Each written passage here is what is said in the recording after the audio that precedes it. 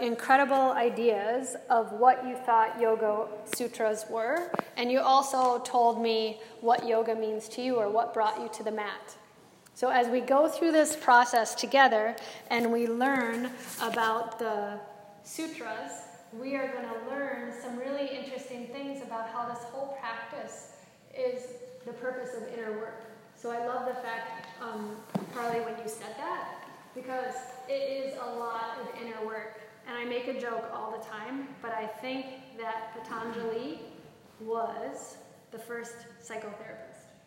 Because it helped. It's all about really finding your inner light and your truth and joy and not letting the minutiae of the moment or the ruminating thoughts kind of pull you down, but how to find contentment in every moment, moment-to-moment awareness. Cool? So you have two handouts. One that we're going to read out loud together, which is the Yoga Sutras, the collection of aphorisms. There are 4 books, and it's just line by line. And that's why we're sitting in a circle, so we can talk and say it through together and discuss it.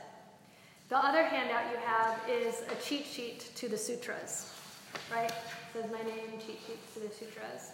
I truly believe that pranayama and meditation are going to change the world. I truly believe that yoga, or actually how you say it, if you were like a native, Hindu individual or someone who studied Sanskrit, it's yoga. And then you move your head from side to side, like a bobblehead. Yoga. Anytime you ask someone when you're overseas and you say yes, they go, like they're saying no. Yes. So a lot of bobbleheading. But I do believe that what we're going to do tonight and next week is to study the timeless principles that are relatable in the universe. And everything that we're going to be talking about is how to dive inward in this inner journey to lead to joy. So you're going to the heart of the matter, okay? And everything that we're going to talk about is kind of the framework for why you came to the mat. Whether it be health or pain or going inward to escape challenging situations, to create reconnections from disconnections, whether it was your mom brought you to the mat, whether it was love for yourself or for your family or to be a better person, or that you want to peace, love to everyone in the universe and be a big old hippie. It's all good. If you turn to that cheat sheet, we're going to just talk about that first page first. The Yoga Sutras is a concise work that describes an early stage in the philosophy and practice of yoga.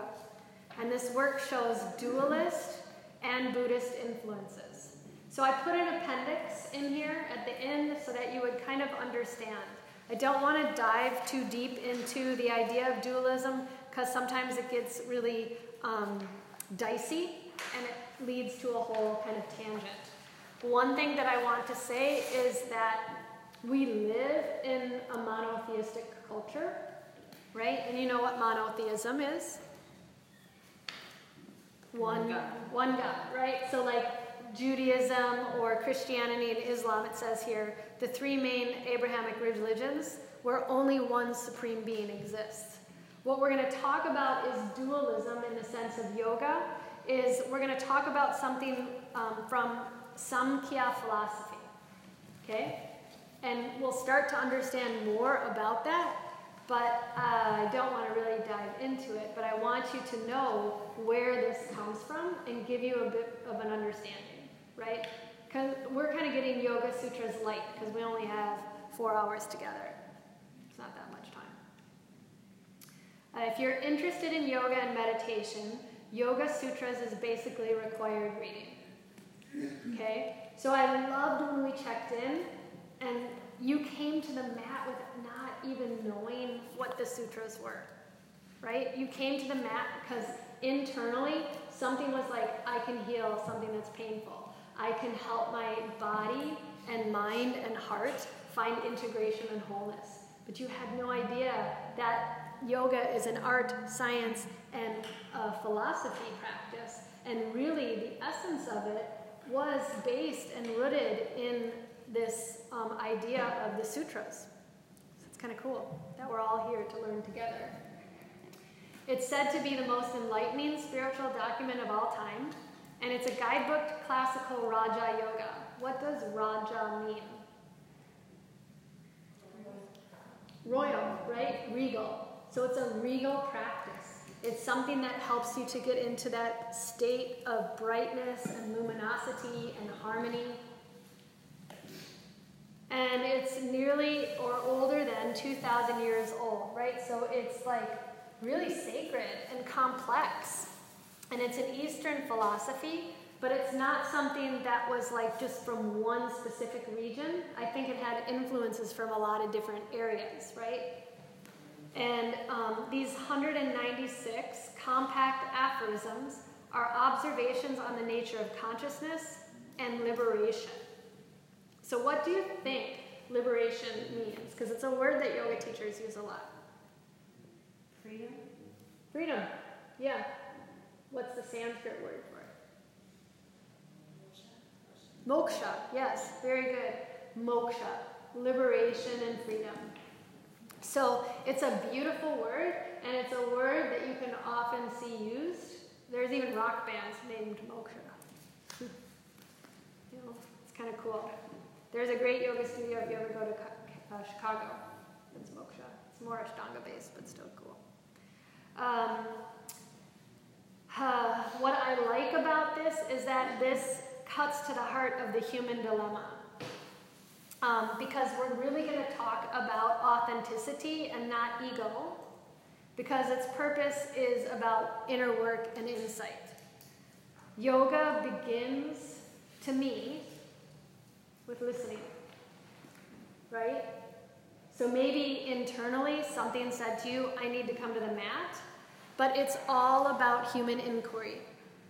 That's really a huge part of what you're doing when you lead yourself to freedom. And that's what we're going to talk a lot about, is what the Yoga Sutras believe is that path to get you there through book 1, book 2, book 3, and book 4. Everybody still good? Mm-hmm. Awesome. We're working to bring consciousness to a state of stillness. Stillness for some people is really scary, right? When you allow yourself to slow down, that's a lot of times when the real shit starts bubbling up, right? And the whole idea of what we're trying to do is just be like, turn the volume down on the radio so the inside isn't going, you know, or playing like some hardcore rock music, or like, you know, what was that movie I just saw?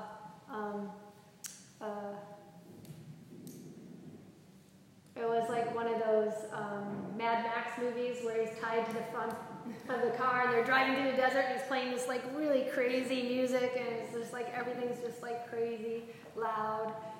But that loudness is there for most people.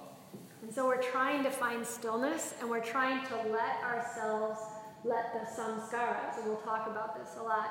Samskara is the broken records, the thoughts, right? And they say that samskaras are poison. Hala hala. Mohashamtire. So we're trying to let go of the broken records and get out of that groove that's really effing you up and jacking up your body, your mind, your heart, and making all of these kind of inappropriate decisions in your life. And all of a sudden, bringing you to a state of awareness and authenticity where you can be and get rid of the poison, the things that are like stuck to you, right? And be able to really shine brightly and be regal, right? Because we all have that crown, if we think about the chakras. We all resonate. Some people might even in here be able to see auras, because like physics, we all are energy. So it's kind of cool. The path to realization. What we're going to learn through these 4 books is that it gives us a program on how to fill the primary purpose of consciousness. Because some people, when they get caught up in that, they do bad things. Or they don't really know why they're doing certain things because they're just following something blindly. Right? So we are going to go on this inward quest to realize our true nature. And in turn, because of this, it's a way to extract happiness and contentment and meaning from the mysteries of life, consciousness, and mortality. And I want you to know that happiness is used so often, right?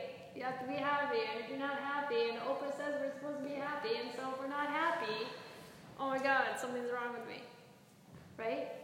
But in the sutras, it talks less about the idea of happiness, and it talks more about the idea of contentment, ease, gentleness, right? Because happy is kind of like joy and happy are, all these words are so heavy and laden with so much different connotations. The intent of this book is to be able to guide you to contentment so that instead of sine waves where we have our high highs and our low lows, but how can we kind of ride the wave of the breath but not become those high highs and low lows, but have this beautiful, this bliss body, right? Because that's our true nature. That's what spirit wants. That's what we're here to do. And people just took a detour. Where the book is going to help us to get back on track. Cool. Pure awareness, you're going to learn, resides impervious at the core of each and every kind of sensation, thought, and feeling, whether we see it, which is vidya, and that's our true identity, or not, avidya, which is ignorance, and the routes to knowing this freedom fully is yoga.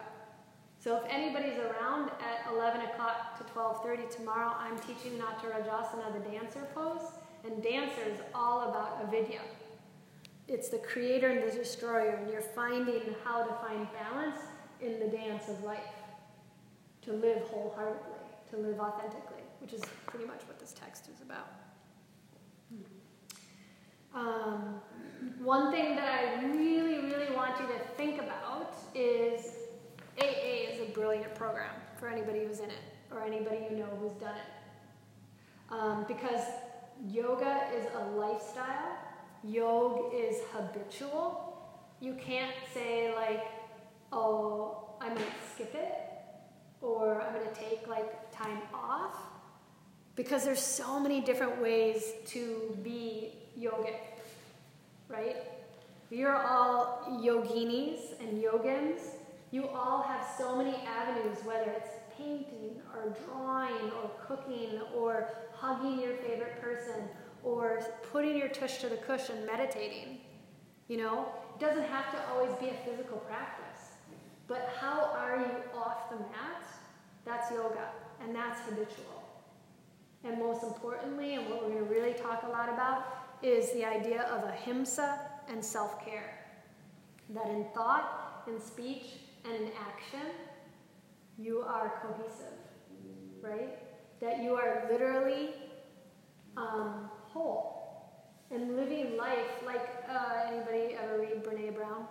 Or Eckhart Tolle or all of that stuff? It's you have to live wholeheartedly, right? It's a huge market in self-help right now, but we already had this book as yogis a long time ago. We just forgot who we were. Basically, because this is a habitual practice, and I listed all these cool modalities that you can do, this basically is a text on meditation. How many people meditate? Mm-hmm. So it's all good. Moving meditation is good. Walking in the nature is a meditation. There's so many different ways to meditate. But we're going to see how in these 4 books, there's only about 2 to 6 sutras that are about movement practice.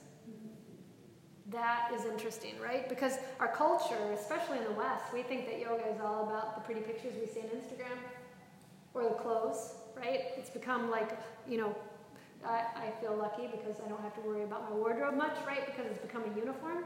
But the idea of the clothing and the marketplace for the clothing, and it's not about what you look like, it's about who you are inside and what that insight and joy is as you bring that freedom to yourself and to others in the universe.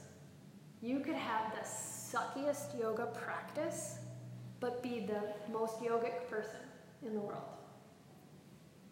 It's pretty amazing. And as teachers, what's going to happen is when you go out there in the universe and you start to meet people and you start to engage with others as a teacher, you'll really start to notice who's the student who really has that, essence, and who's the student who's kind of just there as a fitness class, who's living it and who's just really wants to get a workout. This book is telling you it is a work in. And the gross, the external practice, is just some of the limbs, but it's actually all the limbs that we're going to talk about in book 2 are internal. It's cool. I know I get really jazzed about this. Is anybody else excited?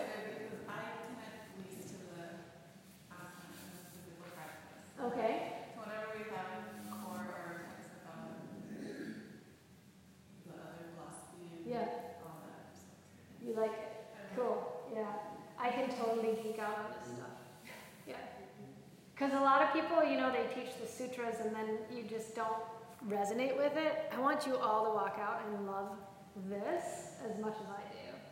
So if you have any questions after, you can all contact me anyway, but I want to make sure that you get into it and comprehend it, and maybe you're not going to love it today, but maybe 5 years later you'll send me an email and be like, oh my god, that's awesome. Okay. Do you know what sutra means without looking at your cheat sheet? No.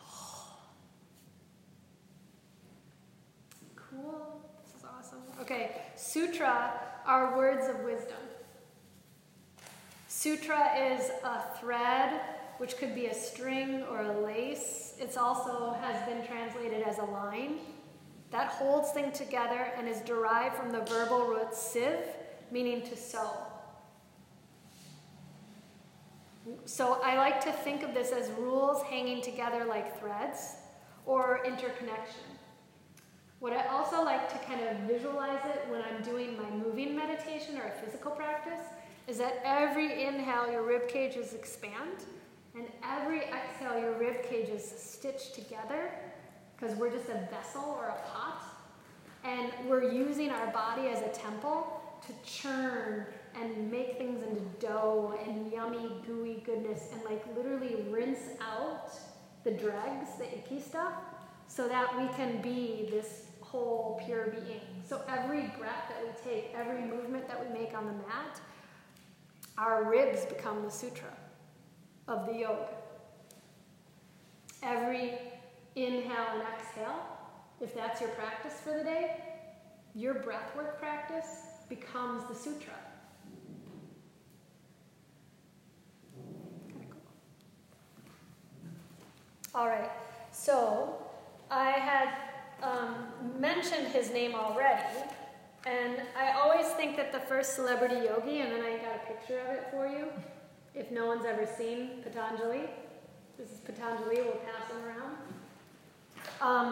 I always think that because this person, Patanjali, the personal history is shrouded in mystery and myth, I always like to think that, they call him a he, right? Because he's a god or but I want to think of it could be a he or a she that lived around the 2nd century BC. So pata means falling down. And Anjali is consciousness coming into you. Okay? So if you think about it, what is this mudra that I have here when my palms are pressing together and my shoulders are open and my hands are in front of my heart? Anjali mudra, right? Consciousness falling into you. I'm holding my heart in my hands, and I'm showing the balance of my left and right brain and I'm showing the yoke, the yoking, the union, that joining together. So that really everybody already is Patanjali. We already know this stuff, we're just letting it come back to the surface because maybe life has kind of shoved it down. And Patanjali was a Renaissance person, wrote about science and Ayurveda and Sanskrit. So some of you might be into Ayurvedic medicine, Ayurvedic kind of like doshas, different kind of stuff like that, eating a certain way, right? You've all heard the word Ayurveda, okay? So they kind of go hand in hand with yoga because yogis, as yogis, we're seekers and we're Renaissance people. And we probably have a lot of knowledge about other subjects that we bring to the table as we teach, right? Think that's true? Mm-hmm. Okay. Sanskrit is an ancient language that was either memorized or chanted, and it's usually these sutras are in rhyme or rhythm, so it's pretty easy to kind of learn these aphorisms, these 196 aphorisms, but we're going to be teaching them together tonight and saying them. We're going to actually just say the English. I won't freak you out and have you learn Sanskrit overnight because that's another teacher's role. Yeah. I have a great a friend and teacher, Manju Joyce, who's Pattabhi Joyce's second son, and he always says that Americans sing anyways because we don't really say it the way that it was taken down from in the older times from guru to student. We just sing because we're Americans. So we never will ever do anything wrong because we're just trying. Yeah? But it might not be the way that it was from ancient lore and ancient wisdom and tradition. But what I think is interesting about the word Sanskrit is, do you know what the word Sanskrit means in Sanskrit? To polish. So as yoga teachers, we're not supposed to teach and practice at the same time, right? Unless you really have some newbies and you have to show them because you don't know exactly what the heck is going on. But anytime you say a Sanskrit word, even if we're Americans and we sing it and we're not saying it properly, right, and we're not learning from a famous Sanskrit scholar, the fact that we're trying means that we're polishing through the resonance of our voice. We are massaging the central nervous system and we're energetically creating changes in our neurological pathways. Because Sanskrit is to polish. So by saying a word as a teacher when you're teaching actually is your yoga practice for that day. Which is kind of cool.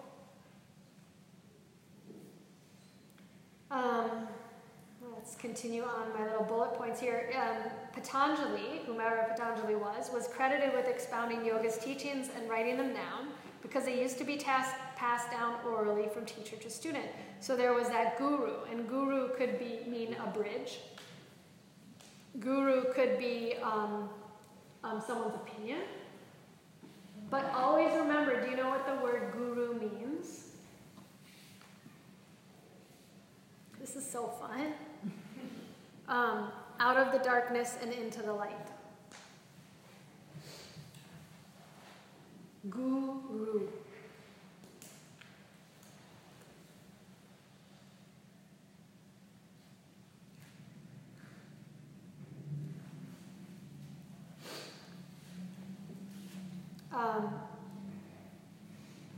Have you ever met a Svengali? You know what the word Svengali means? Have you ever been in a weird situation because you felt glamored, like in Twilight movies, from the vampire? Kelly's laughing at me, but have you ever had someone who kind of is a charmer and kind of pulls you in a direction that maybe you wouldn't have gone, but you're like, oh my God, he's got charismatic, and I just want to be that, and would do whatever that person said? Yeah? Okay. FBI. right? Or FYI. There are people like that in the yoga world, right? There are people like that anywhere. Just making sure my pants are good. And you have to always, always remember that the guru resides within. If someone told you to do something that you knew was probably bad, which they could, as a yoga teacher, there's lots of weird stuff that's been happening, weird things that have happened and transpired over the years in yoga, in different evolutions and phases. So you always, always remember that because this is about an experience, there's X amount of people in here, there's like 15 of us, we're all having a totally different experience. Some of you might be thinking about dinner. Some of you think about the noise outside, or the lights, or like, oh my gosh, I can't believe I had to move away from the wall. I really want to lean against something, right? There's so many things that could be going on in our heads, past, present, future. But the thing is that we're all here for this human experience, and we have to remember that the guru is always within. It might got dimmed or whatever, and but we have a portable paradise within our hearts, and we have to remember that. And that's where we might be learning from a teacher, but you are your best teacher.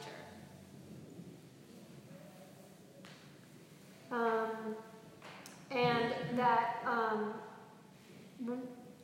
when you're learning all of this amazing stuff, you want to make sure that even though the stuff is falling down from heaven and you have sacred knowledge coming from the heart, it's something you might be reading, it's something you might be experiencing in a class with someone's intention or theme. It's already there because you are your own guru.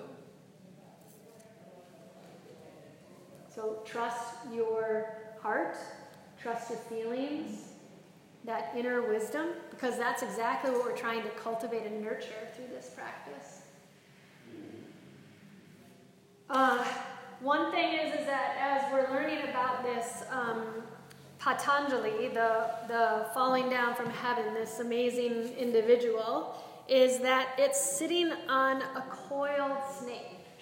Do you see that when you were looking at the picture? Mm-hmm.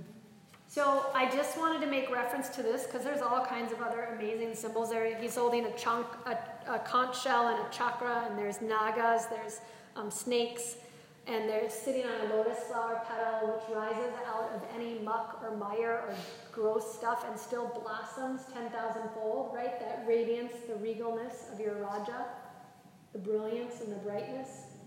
Mm-hmm. But it's on a 3-coiled snake, and it, to me, and this is just my opinion, you can find your own experience and your own wisdom behind it, but it's uncoiling like Kundalini, like tantric practices. We're uncoiling the first, second, and third energetic points in our bodies.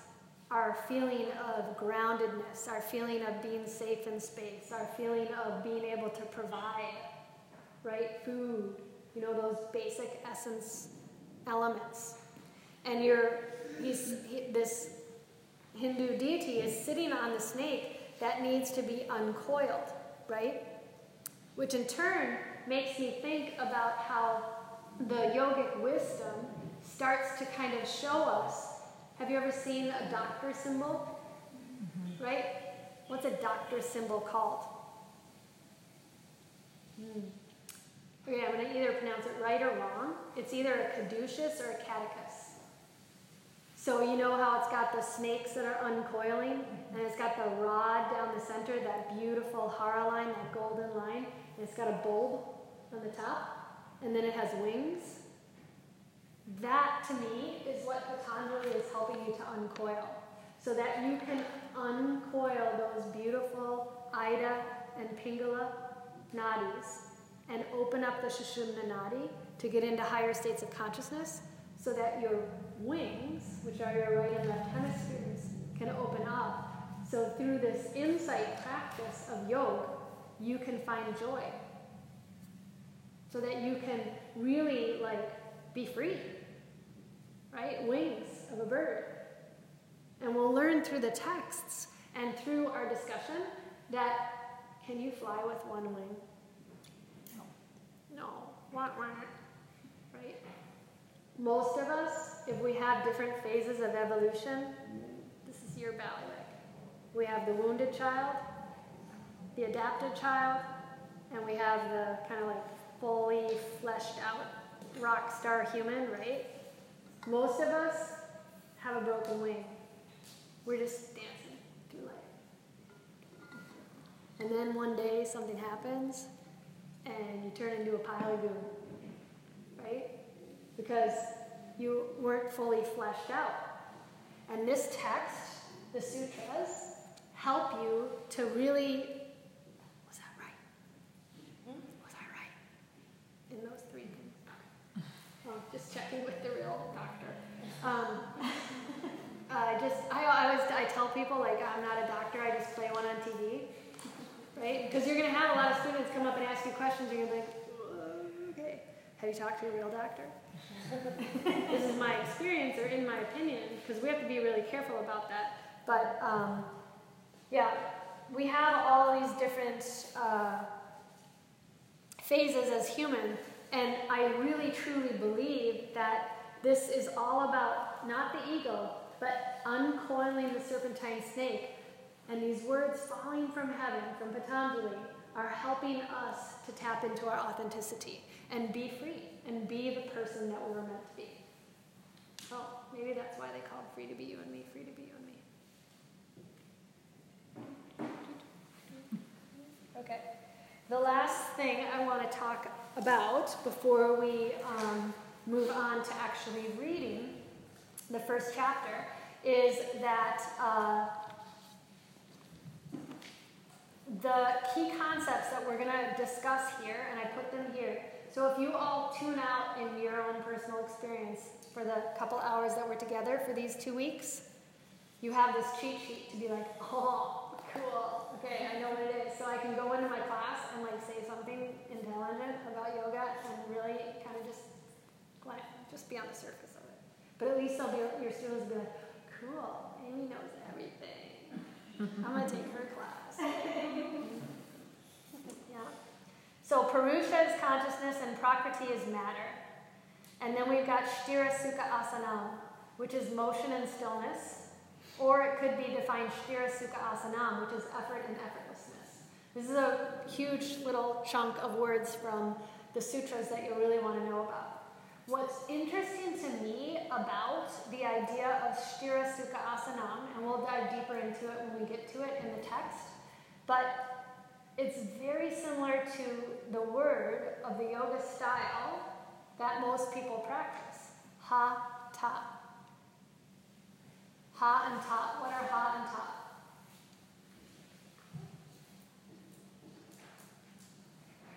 Sun and moon.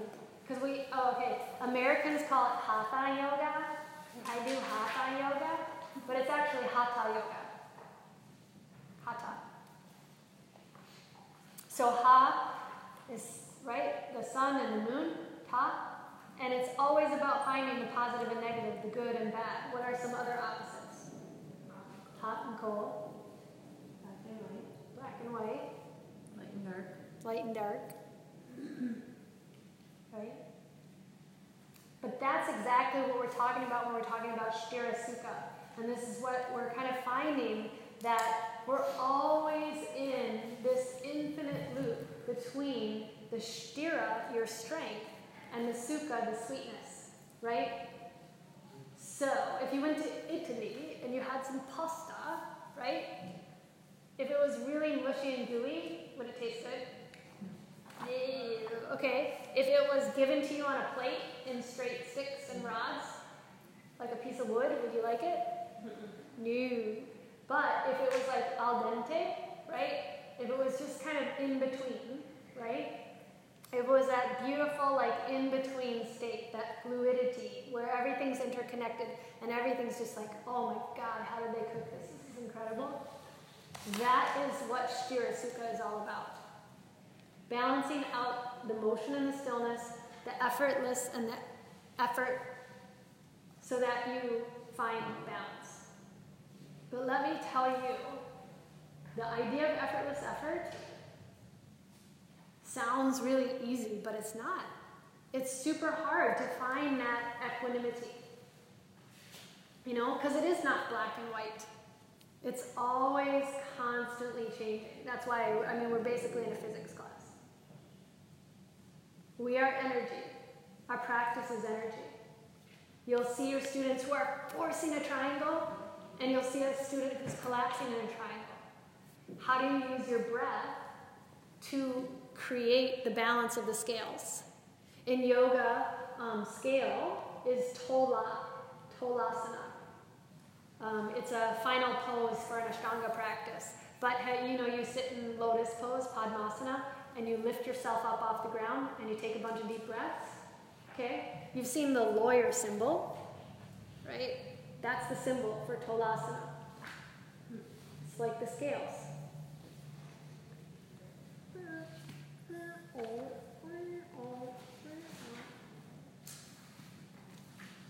It's life. Okay, and then I wrote down some little notes here today. We are working to be at home with all experiences and things as they are. This is all about listening. In order to find the joy and the insight, human inquiry, it's about how do we kind of come into reality in our body, our mind, and our heart? How do we find wholeness? And this tradition of the sutras is a mixture of many ancient traditions of Eastern philosophy, right? So it's more of an Eastern bent. And because the history is complex, and we don't really know who Patanjali is, male, female, or group of individual, we're really want to remember that this is all about the reflection of meaning and kind of like investigations of reality and meaning and philosophy that we're going to be studying. And these universal laws and principles in ethics, so someone said that. Yeah. So that's kind of like what Leanne was talking about the idea of like these are moral precepts, or maybe the golden rules, right? We're kind of just finding different ways to get to the heart of every school of thought to then mix it all together to come up with the sutras. And as I had said before, we're all having our own human experiences in these bodies that are just made up of tubes and water. So if our skin was off and we turned the heat on, we'd all just be like blobs of goo. I think there is a cartoon character that is a blob of goo, but we would just be like a bunch of blobs. All of us are really unique. And through yoga, we awaken into the idea of being, consciousness of mind. And we realize that we are not going to hold on to these fluctuations of the mind. We're going to find stillness and space, and we're not going to identify with the mind stuff. Because when we release it, the whole idea we're going to find is that we become inwardly free. Did you hear the violin? My little baby violin playing. So that's what we're going to learn tonight. Basically, timeless principles that are relatable, that set you free, and allow you to have balance, health, and harmony. But until you experience it, you all have to think it's just a bunch of hoo-ha. I want you to really experience everything for yourself and let that guru within find it. Sweet.